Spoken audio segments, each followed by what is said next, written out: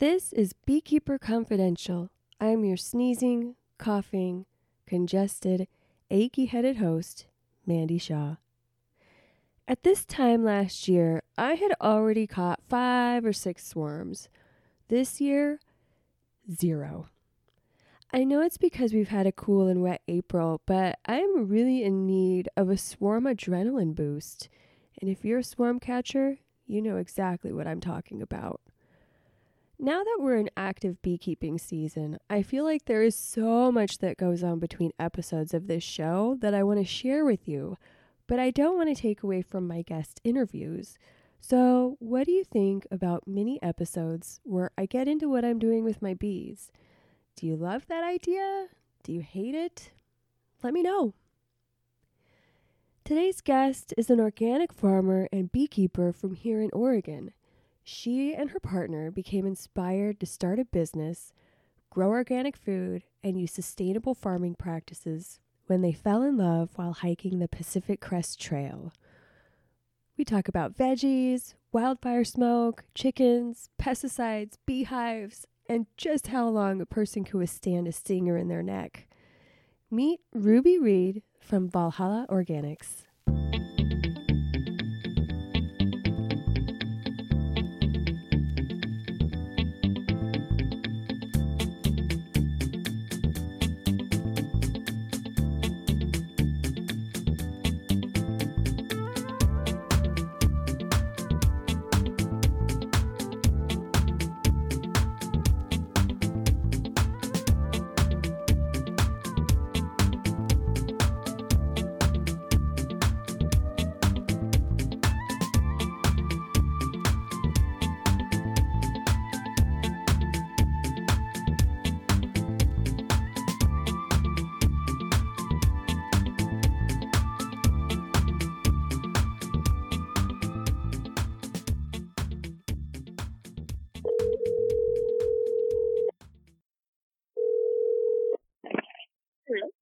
Ruby? Hi. Hi, this is Mandy. Hi, Mandy. How's it going? Good, how are you?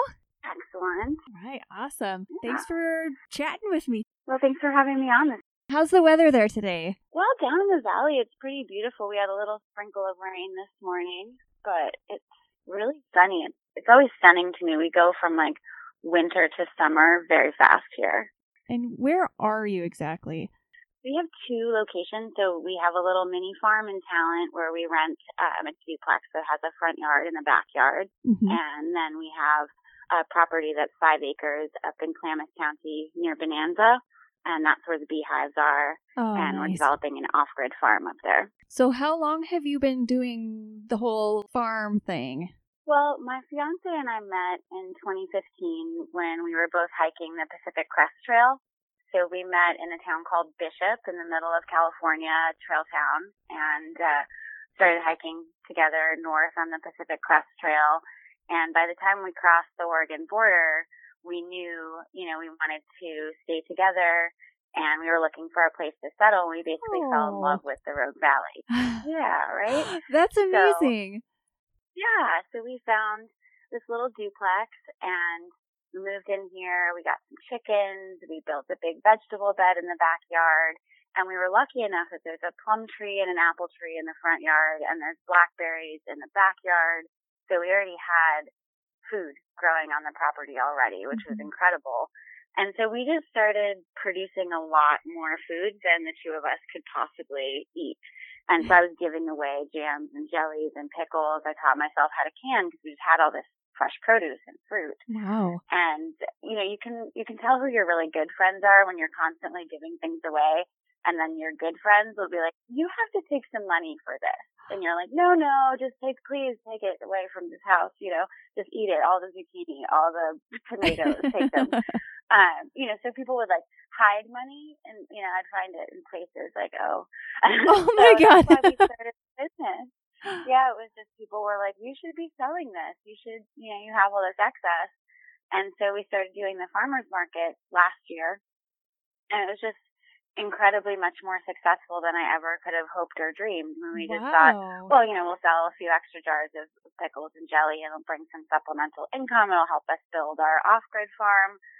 but I was actually able to completely leave my former career and work for Valhalla Organics for myself. Oh my gosh, that's so amazing. Now, what were you doing in your former career? I was a community organizer. So I was working with communities. I was in California, and so I was organizing communities basically from Bakersfield to the Oregon border. And then I worked for a national organization where I was helping to elect local officials like mayors and school board members and real kind of scrappy actual people that wanted to solve problems in their communities and helping them raise money and organize people and win. Have you always been interested in gardening? Yes. Since I was a tiny little girl, my parents we had a little backyard when I was growing up, and I had a little plot that was just mine. And it, when I was small, seemed like a really big plot. It was probably like 2 by 3. It was really small. So I planted, pink and purple flowers. We called it the pink and purple garden. I think some of the bulbs actually probably still come up. Oh, wow. So my mom grew vegetables in the backyard, and it was the way that she got my brother and me excited about eating vegetables, because we would eat anything that came out of the backyard. But, we weren't going to eat peas or lettuce or anything that came from the store. That's like a gross vegetable, right? But like the head of lettuce that we grew in the backyard, we thought it was hilarious. We're eating this head, so. Do you think that that's something that children growing up today are missing out on? Yeah, I think so. And I think a lot of people who are our age missed out on it as well, because people in our parents' generation may have had those skills and experiences, but they didn't necessarily pass it on or share it with us. So I feel really lucky that my parents were people that, we grew food in the backyard. My mom sewed a lot of my clothes. My dad built most of the furniture in the house. Like, we did repairs ourselves. And so I didn't know that was not normal. Honestly, I thought everybody has a garden and knows about worms and the dirt and why they're important. But, you grow up and you realize that, other people don't have these skills. And so it's been really important to me to kind of be sharing with people. Anything that I know, I'm really excited to tell someone else and teach them how to do it. So, I do think a lot of kids now are missing that. Do you think that there's sort of a shift happening now as people are wanting less chemicals in their food and they're wanting to live more sustainably? Do you think that maybe the next generation of children that grow up will have more access to backyard food? I really hope so. I see a lot of promise in like the urban farming movement and people just being more conscious about eating local, reducing pesticide use on their own gardens and their own lawns. I think there's a lot more awareness about the dangers of pesticides and the dangers of commercial farming and just sort of the way that we are commercializing our food chain, but also at the same time ruining its capacity to actually feed us. The sustainable options are totally possible, but they're only possible if people are invested in it in every local community, So I think that growing awareness, even if it's just, one neighbor has a backyard farm and someone looks over the fence and sees vegetables growing or sees chickens or rabbits or, they get the idea that there can actually be food that doesn't come from a store, that comes from your neighbor's backyard. So when did bees come into the picture? I've always really liked bugs. I just have always thought they were really neat and awesome. And I was always kind of afraid of bees, to be perfectly honest with you. I'd never been stung. So I'm not allergic to anything so far that I know about. So that tells me I'm definitely allergic to something and I haven't encountered it yet. So for my whole life up until actually fairly recently, I just assumed that it was bees. And I was like, eventually one of these guys is going to sting me and I'm just going to die. Like, that's going to be the end of it. So I was hiking. You get used to, there's just a lot of bugs and there's a lot of things that, sting and itch and hurt and bother you. So you just don't, after a while, you kind of just don't even notice anymore. Yeah. Or you don't give it any significance in your mind. So I had this hat that had kind of a flap that hangs down the back to protect my neck. I'm a redhead. I've got very pale skin, so trying to cover up was important. And a little something flew into it next to my neck and kind of got caught in between that flap. And I didn't even really notice. Like, I kind of casually, like, flicked it away, and it kind of itched, and it felt weird. And then I just forgot about it for days, like probably 3 or 4 days. And then I got into town, and my neck felt, like, really hot and itchy and weird. And I was like, damn it, because sometimes you forget to put sunscreen on one spot, and then you get a burn there. And I thought, oh, I probably just been stupid and did that. And I looked in the mirror, and the stinger was still in my neck. Like, literally in, like, oh my God. Yep. For days. Whoa. So I was like, okay, I'm totally not allergic to bees, you know? Oh my gosh. I can't imagine. So that was pretty hilarious. But it turns out, so my fiance is allergic to some stinging insects. And flashback to 2015, we thought that it included honeybees. Right now, we actually think it doesn't. We think that what he's actually allergic to are like the yellow jackets and stinging wasps. They have a different profile of venom. But anyway, when we were hiking and when we got here, he was like, I will totally die if you have honeybees. Like, they'll sting me and I'll die and it'll be terrible and that'll be that. So I just did a lot of learning.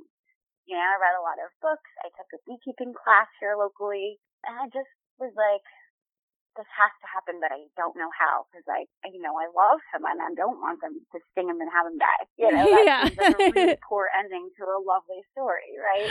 And so maybe a year and a half went by, and I was like, hey, wait a second. What if I put the bees someplace else? Like, what if they just weren't where you were at? Like, maybe I could visit the bees and you could not visit the bees, and then that would, you know. And he was like, oh, yeah, why didn't we think of that a year ago? So I sent an email to the president of our local talent garden club here in town. And I was like, so this is a little weird, but do you think that any of the gardeners would like to have a hive or a couple of hives in their backyard? I would take care of the bees. And, you know, if there's any honey, which there probably won't be the first year, you know, I'd be happy to share it, but you get pollination and it's kind of cool. And she wrote right back to me 5 minutes later and was like, I'm not forwarding it to anybody. Put your bees in my backyard. Wow. So, yeah. So I started out with 2 hives. At the time, the city was doing a lot of spraying, and the local people nearby were spraying the gardens a whole lot. And so those 2 hives made it all the way through winter, and they were actually doing quite well. And the first warm, beautiful day in spring, I went and I checked on them. They were great. I saw one of the queens. I was like, oh my God, I'm the best beekeeper in the world. Look at me with my 100% success rate. Like, I was like, I'm great. Yeah. And as I was walking home, they're like 10 blocks from my house. So I'm walking home, and there's a guy with this spray backpack spraying the flowers. And I'm literally watching the bees. Like, they're bringing pollen. Like, he's spraying on them. Literally. Oh my God. And I was like, this is so bad. Like, you have no idea. I finally just got to check on these beautiful bugs, and they're alive and they're flying and they're collecting the stuff that you're spraying, and like, you're actually spraying on them. Do you see that one right there? You know, like, I was like, this is so bad. Like, please, for the love of all things holy, like, just stop what you're doing right now. And he was like, this is my job. I can't stop what I'm doing right now. Like, I have to feed my kids, and this is how I do it. And I'm really sorry. I can't wait till later. And they were dead the next week. They were all dead. Oh my God. You know, dead brood, dead bees, dead queens, everybody. That's horrible. So that's why I was a little nervous about moving the bees up to Klamath, because I thought, you know, here in town they've got so many gardens. Everybody's got these beautiful flowers. It's a bee city. Like, it's, you know, they've got all this stuff. But unfortunately, they were also just being exposed to a lot of pesticides down here. And up where my land is, there's not a lot being farmed in that area. There's not a lot of people living in that area. And our land abuts about 2.3 million acres of wilderness land. And so there's just a ton of wildflowers. And it's not wilderness land that's being actively managed. So it's not really being sprayed. And so they flourished up there. They built up much faster than I expected them to. Mm-hmm. Yeah, so that's sort of the story of how I got into Do you think that where they're at now, there's also less bee colony density?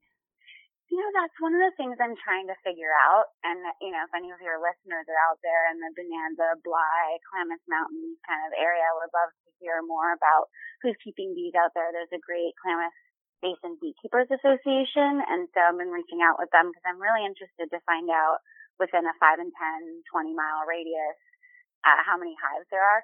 I do know that I saw on the way from here to there are 2 sets of beehives. So I know that there's at least 2. Mm-hmm. But one of them is pretty close to town, and the other one's actually, I think, within the 20-mile radius of the land. But there's definitely a lot more people keeping bees down in the Rogue Valley than high up in the mountains. And part of that's just population density, but part of it's also, we're at 4,500 feet. So it's a long, cold winter with like a pretty gnarly spring, and it's just tough for them up there. Wow. And were you affected by the smoke from the wildfires last year? The smoke, absolutely. Yeah. Luckily, the fires weren't close enough to our property to actively threaten it for most of fire season. There were a couple of moments where we were, the whole season we were really tracking everything very carefully, but there were only a couple of times where we were like, okay, this might be really bad. But it was smoky up there for months, like difficult to breathe, smoky. And I think it did impact the bees. I think they were foraging less. And I think they were maybe less effective in their foraging. I noticed some weird things with our vegetables because we did vegetables only down in the valley. And even down here, it was really terribly smoky. And we had the worst air quality in the nation for quite some time last summer. And I noticed like our tomatoes didn't really turn red. They just stayed green. Yeah. And I bring them in the house and they turn red and it was fine, but I've never actually seen that before. And some local gardeners were saying, the high temperatures combined with the smoke just sort of messes with their process that they were expecting in the environment. And so it doesn't trigger their proper response. That immediately makes me think of, okay, if it's affecting the tomatoes in that way, how is it affecting humans and animals that are breathing it in? What's the forecast for the fire season this year? Do you know? Well, everyone is hoping that it's going to be a lot better. We've had a very wet winter. We've had a very wet spring. There's quite a bit of snowpack up in the mountains. Our land, it's not snowpack by any stretch, but there's spots of snow that are still up there. So the hope is that the amount of moisture is going to really reduce the damage from the fires. And I also see a lot of community preparedness happening.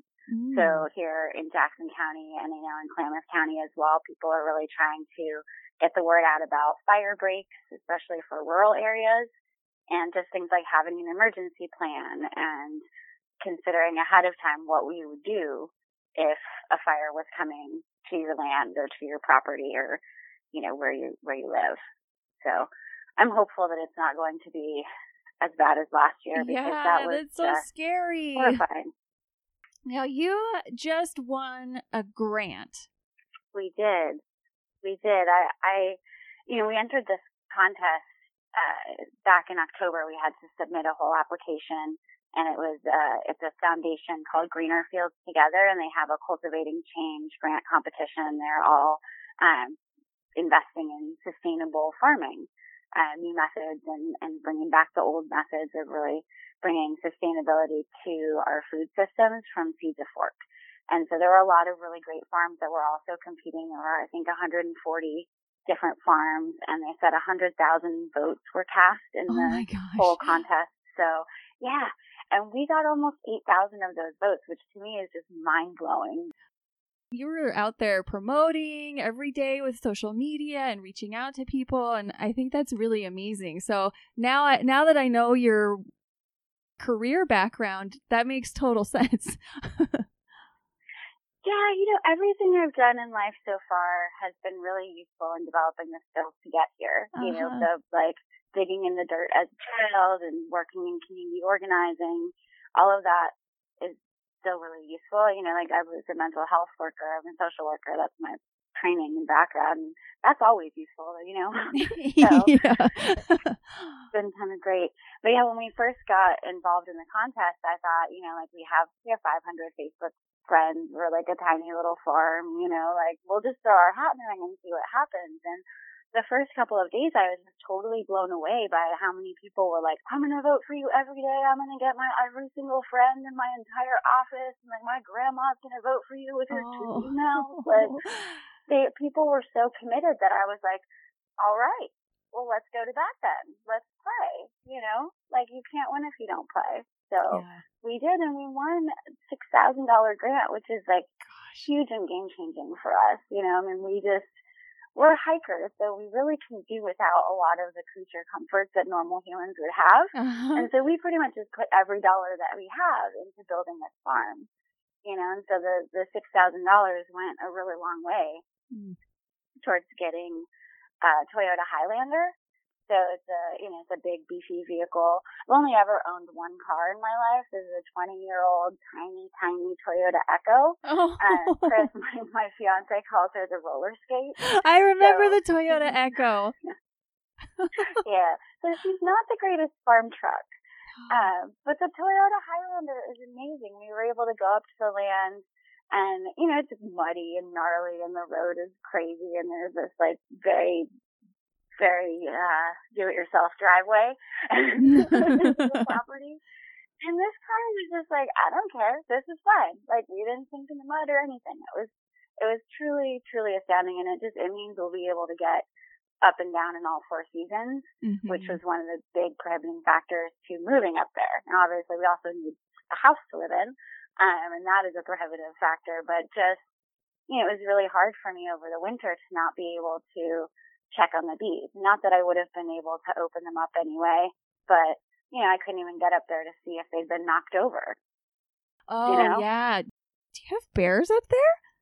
You know, theoretically we do.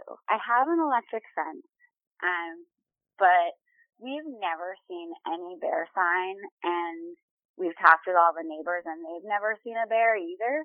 The thing about bears is that they travel, and it only looks like one time ever.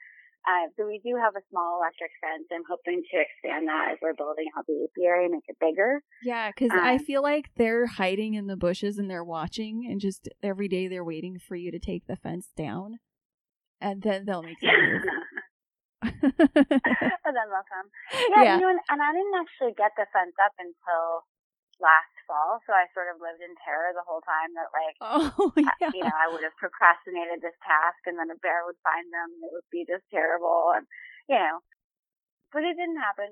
So, and that's the other thing, is I kind of feel like if there are bears in the area, the fact that I had, like, big fat hives full of honey and was, like, you know, when I do inspections, like, I would get faster every time, but I'm still new at this, and so, you know, I feel like if there was a bear anywhere nearby, they would have smelled it and they would have come on by.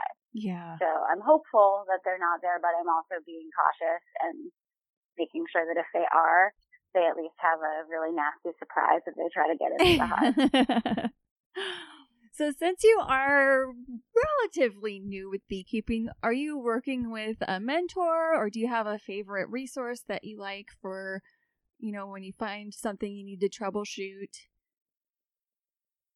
Yeah, so I'm a voracious learner. I really like information. I really like to know a lot of things about a lot of things. And so I've pretty much just been a sponge, like taking in all the information that I can. Yeah. Part of the Master Beekeeper program, I think you're in it too, right?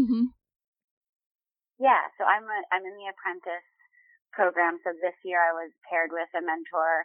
I did the getting started piece last year, so I got to do all the coursework and in the bees time and get a lot of my requirements taken care of. Oh, nice. But they didn't have enough mentors to be able to match me.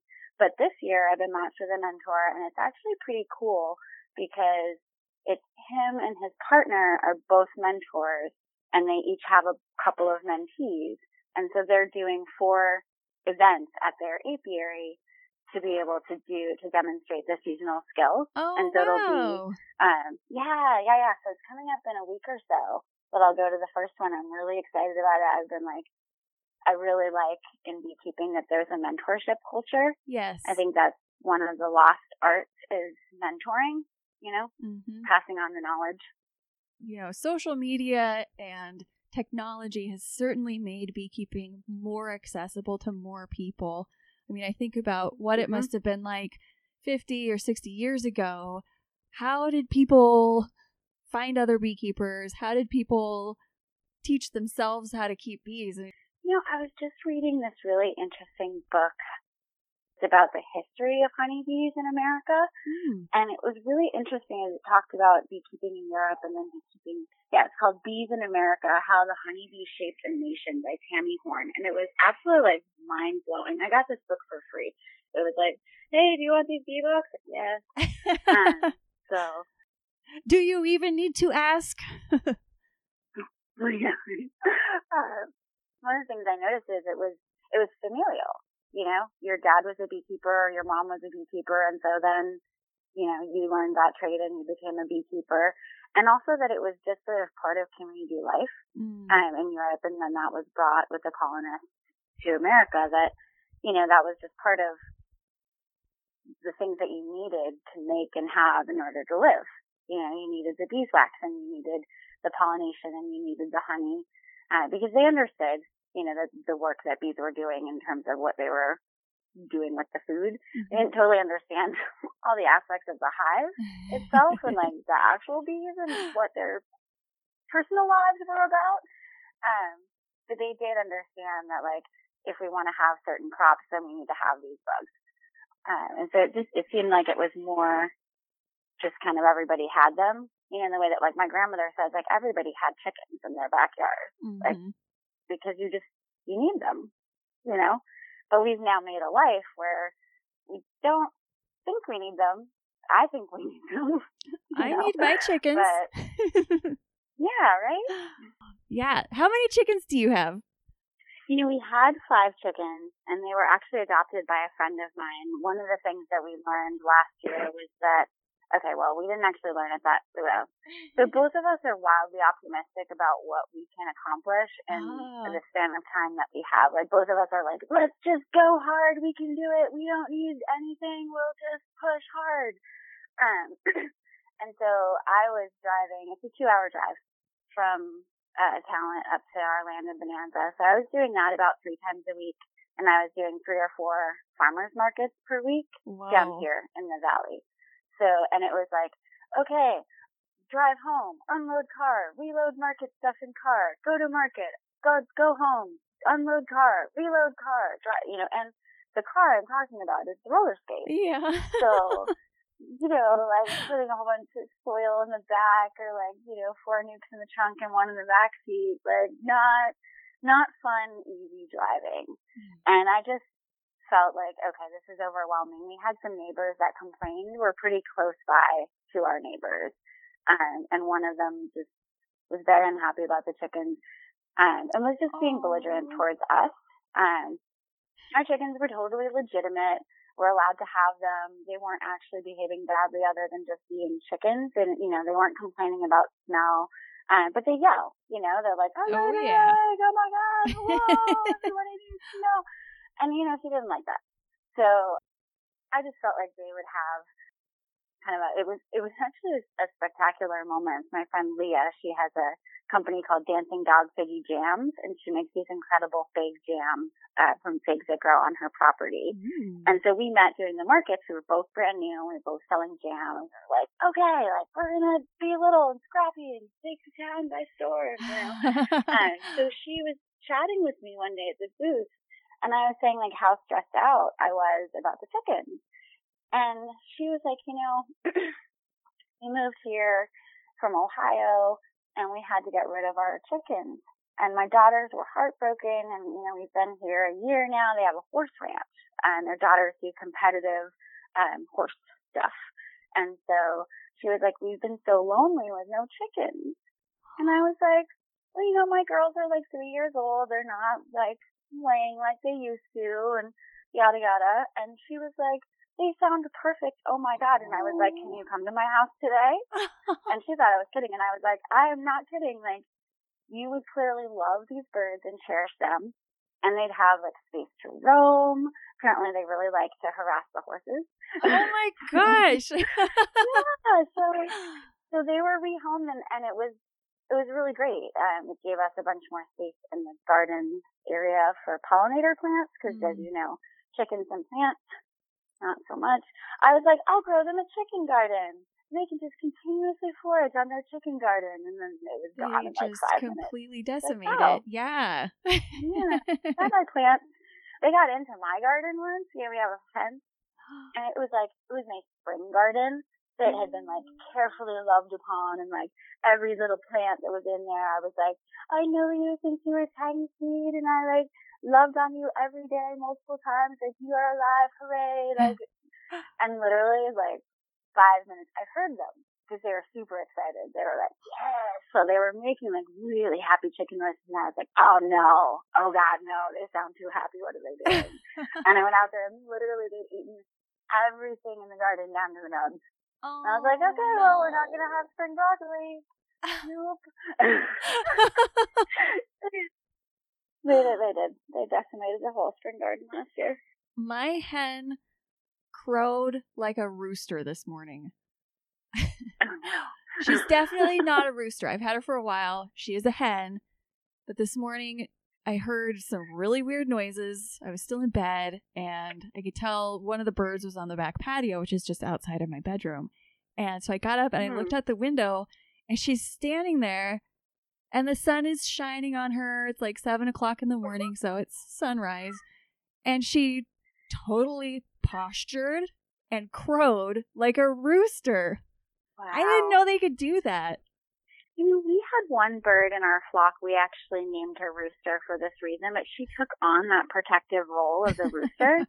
So like if a cat or a bird or something was in the backyard, the other 4 would hide, and she would like go towards and attack and like flap and do, yeah.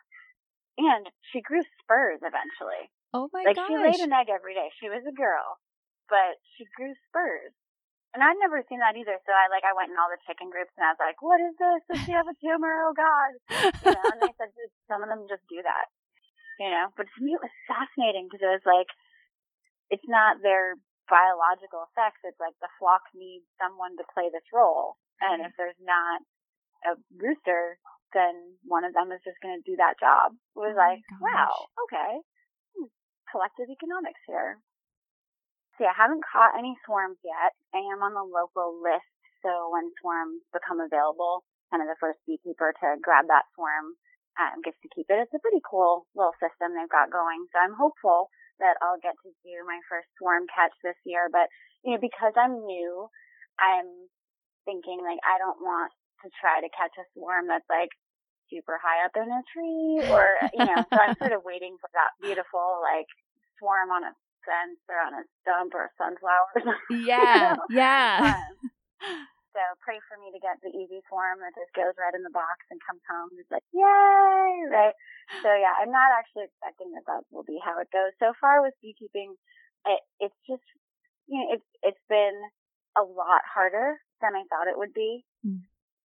But I've also learned that I'm a lot tougher than I thought I was. You know, so like it can be really scary. I don't know if you have this feeling where like all of a sudden you're like, oh God, there's a lot of bees and they're all mad at me and they're all competing. I didn't anticipate that. It's just, you know, you're fine and you're working them, and then you're like, oh my God, there's a lot of bugs here. Yeah, I mean, it's wonderful when there's a lot of them and they're all just gentle puppies. But yeah, it's a whole nother thing when they're rabid and chasing after you. I had a couple hives last year that were just really hot, and honestly, I don't mind that. I think one of the disservices that we've done to bees over time is breeding them to be gentle, because it seems to me like they have a really valuable resource and they actually need to defend it, which is why they evolved to do that. And if we take that away from them, well, you know, we can't really wonder why they're weak. We bred them to be that way. And so I wasn't like, oh, these are hot hives, let me requeen them. I was just kind of like, let's see how this plays out. I'll probably get stung a bunch more. That's fine. I have some arthritis, so when I get stung, it still sucks, but there's a benefit. Yeah. Yeah, but it was really funny. So we went up to check on things in late January, maybe early February, to land and check on everything. And we had these game cameras. And so the last time I'd been up there was October, and the bees were super mad, and they chased me all over the land, like everywhere. Like I went onto the neighbor's property. It's a 5-acre property, so that tells you how mad they were. So mad. They were like in the pockets of my bee suits, and like I was just like, oh, I'm going to die out here, and I was by myself. You know, I was just like, they're gonna sting me till I die, like you know. And all I'm doing is just like wandering around the property, like. Okay, ladies, I'm done. I closed your home. I won't come back for a really long time. I promise. You know.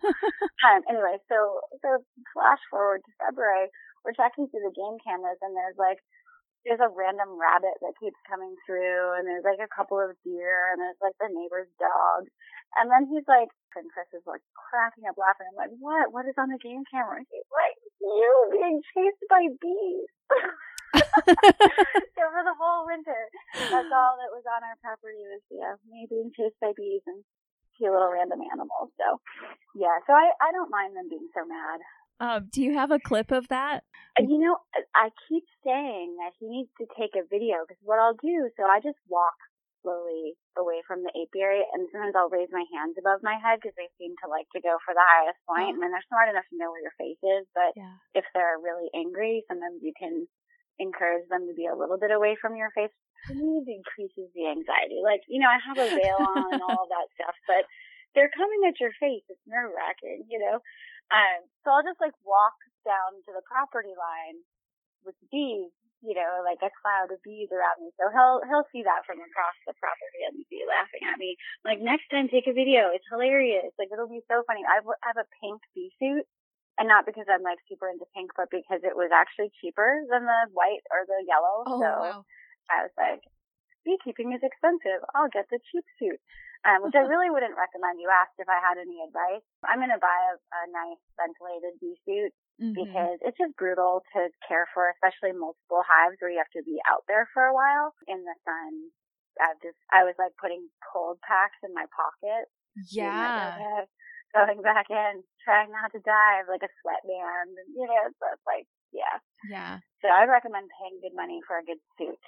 The ventilated suits, I definitely think that they're worth it. I mean, it still is hot, but at least you can, you know, if there's a breeze, it feels really good when it blows through your suit. And I honestly think that they are more sting proof than just the regular like cotton poly bee suits that are out there. I mean, they really do offer excellent protection. Yeah, and I get stung through my suit all the time, so I can't imagine it's any worse than that. You know what I mean? It might be better, but I don't think it could be worse. The layers of material are so thick that their stingers, even if they tried, the stinger isn't long enough to get through. Yeah, I do get stung a lot. When I installed the hives, my first little nucleus hives, so I picked them up from the local bee breeder guy, and he didn't have any gear on or anything. He just like picked up the nuke boxes and he stuck them in the trunk, and he closed the trunk, and I drove off, and I was like, okay, that's cool. And I had my bee suit in the car with me, but when I got to my Talent Garden Club president's backyard, you know, it was nighttime, and I pulled in, and I was like, I'm not gonna put on all that stuff. Oh, it'll be fine. Yeah. Oh.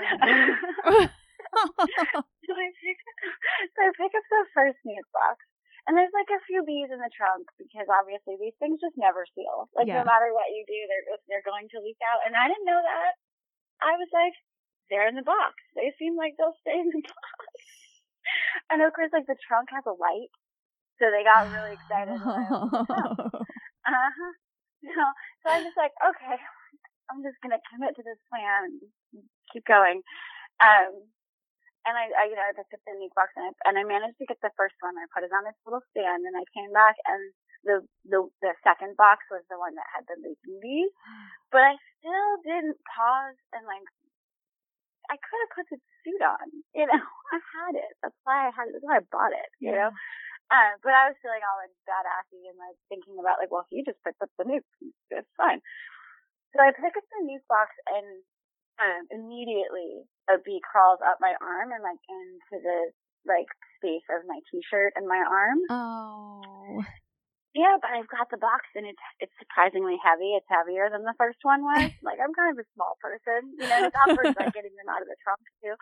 So I'm like, okay, well, this is terrible. And there's like more bees are now coming out of the box, you know. And I didn't know what this was at the time, but it smelled a little bit of bananas. Oh God. Yeah. I know. Brand new paper. I was like, this is not as fun as I thought it was going to be at all. And I'm on like a public street, you know. She lives in town, so I have the new box, and I'm like trying to walk really, really slowly towards the thing, and I put the new box down, and I like walk back to where the car is, and then I just panic. Like I had been so calm because there was like a really big heavy box of bees in my hand, and you know I was like able to manage up until that point, and then I just freaked out. And, like, I started swatting, which is really smart. Oh, no. Everybody should do that when you have a bee in your shirt. So I started swatting, and she stung me. You know, she stung me, like, right on the back of the arm. And I looked down at her, and she was, like, sad and dying on the sidewalk. And I felt so bad. I felt so bad. I was like, oh, this is my fault. I've done this to you. Like, the first thing I've done to the bees is kill one of them, and I'm terrible. This is terrible, you know. And she just looked at me, and I swear to God, the look on her face was like, it was worth it, sucker. Wow. Like, she did not regret that choice at all. She was That's just cold. like, you disturbed my home, you scared me, and I'm good with this. And I was like, okay, I'm going to have to get a lot more hardcore to do this. That is it. So, yeah, and it's weird because that sting, every time I get stung, it swells. Just that one. What? That's Yep. so weird. She implanted you with something. I know, right? Like some kind of bee love vector, you know. That's wild. It felt really significant because I'd been afraid about getting stung. And I was like worried about the anticipation of when is it going to happen. So I was like, okay, well, I don't have to worry about that anymore. And, you know, you're like the only person I've ever met that's walked around with a stinger in their neck for 4 days. That was one of the weirdest things that's ever happened to me, truly. Like, because I knew what it was right away as soon as I saw it. Wow. And then I remembered that moment of like, oh yeah, that did kind of hurt. Oh my God. Well, thank you for sharing those stories. It's been so much fun talking with you. Great. Well, it's been so fun. Yeah. Thank you so much. This is really great. To learn more about Ruby and Valhalla Organics, head over to my blog at waggleworkspdx.com. For those of you in the Southern Oregon area, or those of you who are wanting a little road trip, I'll be participating as a vendor at the Oregon Honey Festival and speaking at the Feminine Legacy and Beekeeping Conference, which is being held in Ashland, Oregon on May 18th and 19th. I have details for that event posted on my website. Until next time, may the buzz be with you.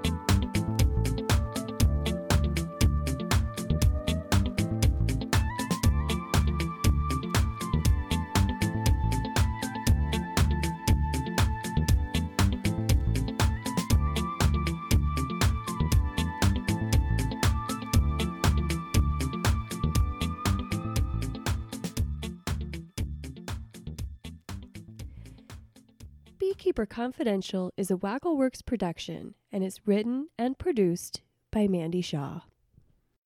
Sorry, my mind just went blank. All good. There's just so much to talk about. I know, gosh. And I have like I'm wearing headphones, and so when I talk, I'm hearing myself talk, and that's kind of freaking me out.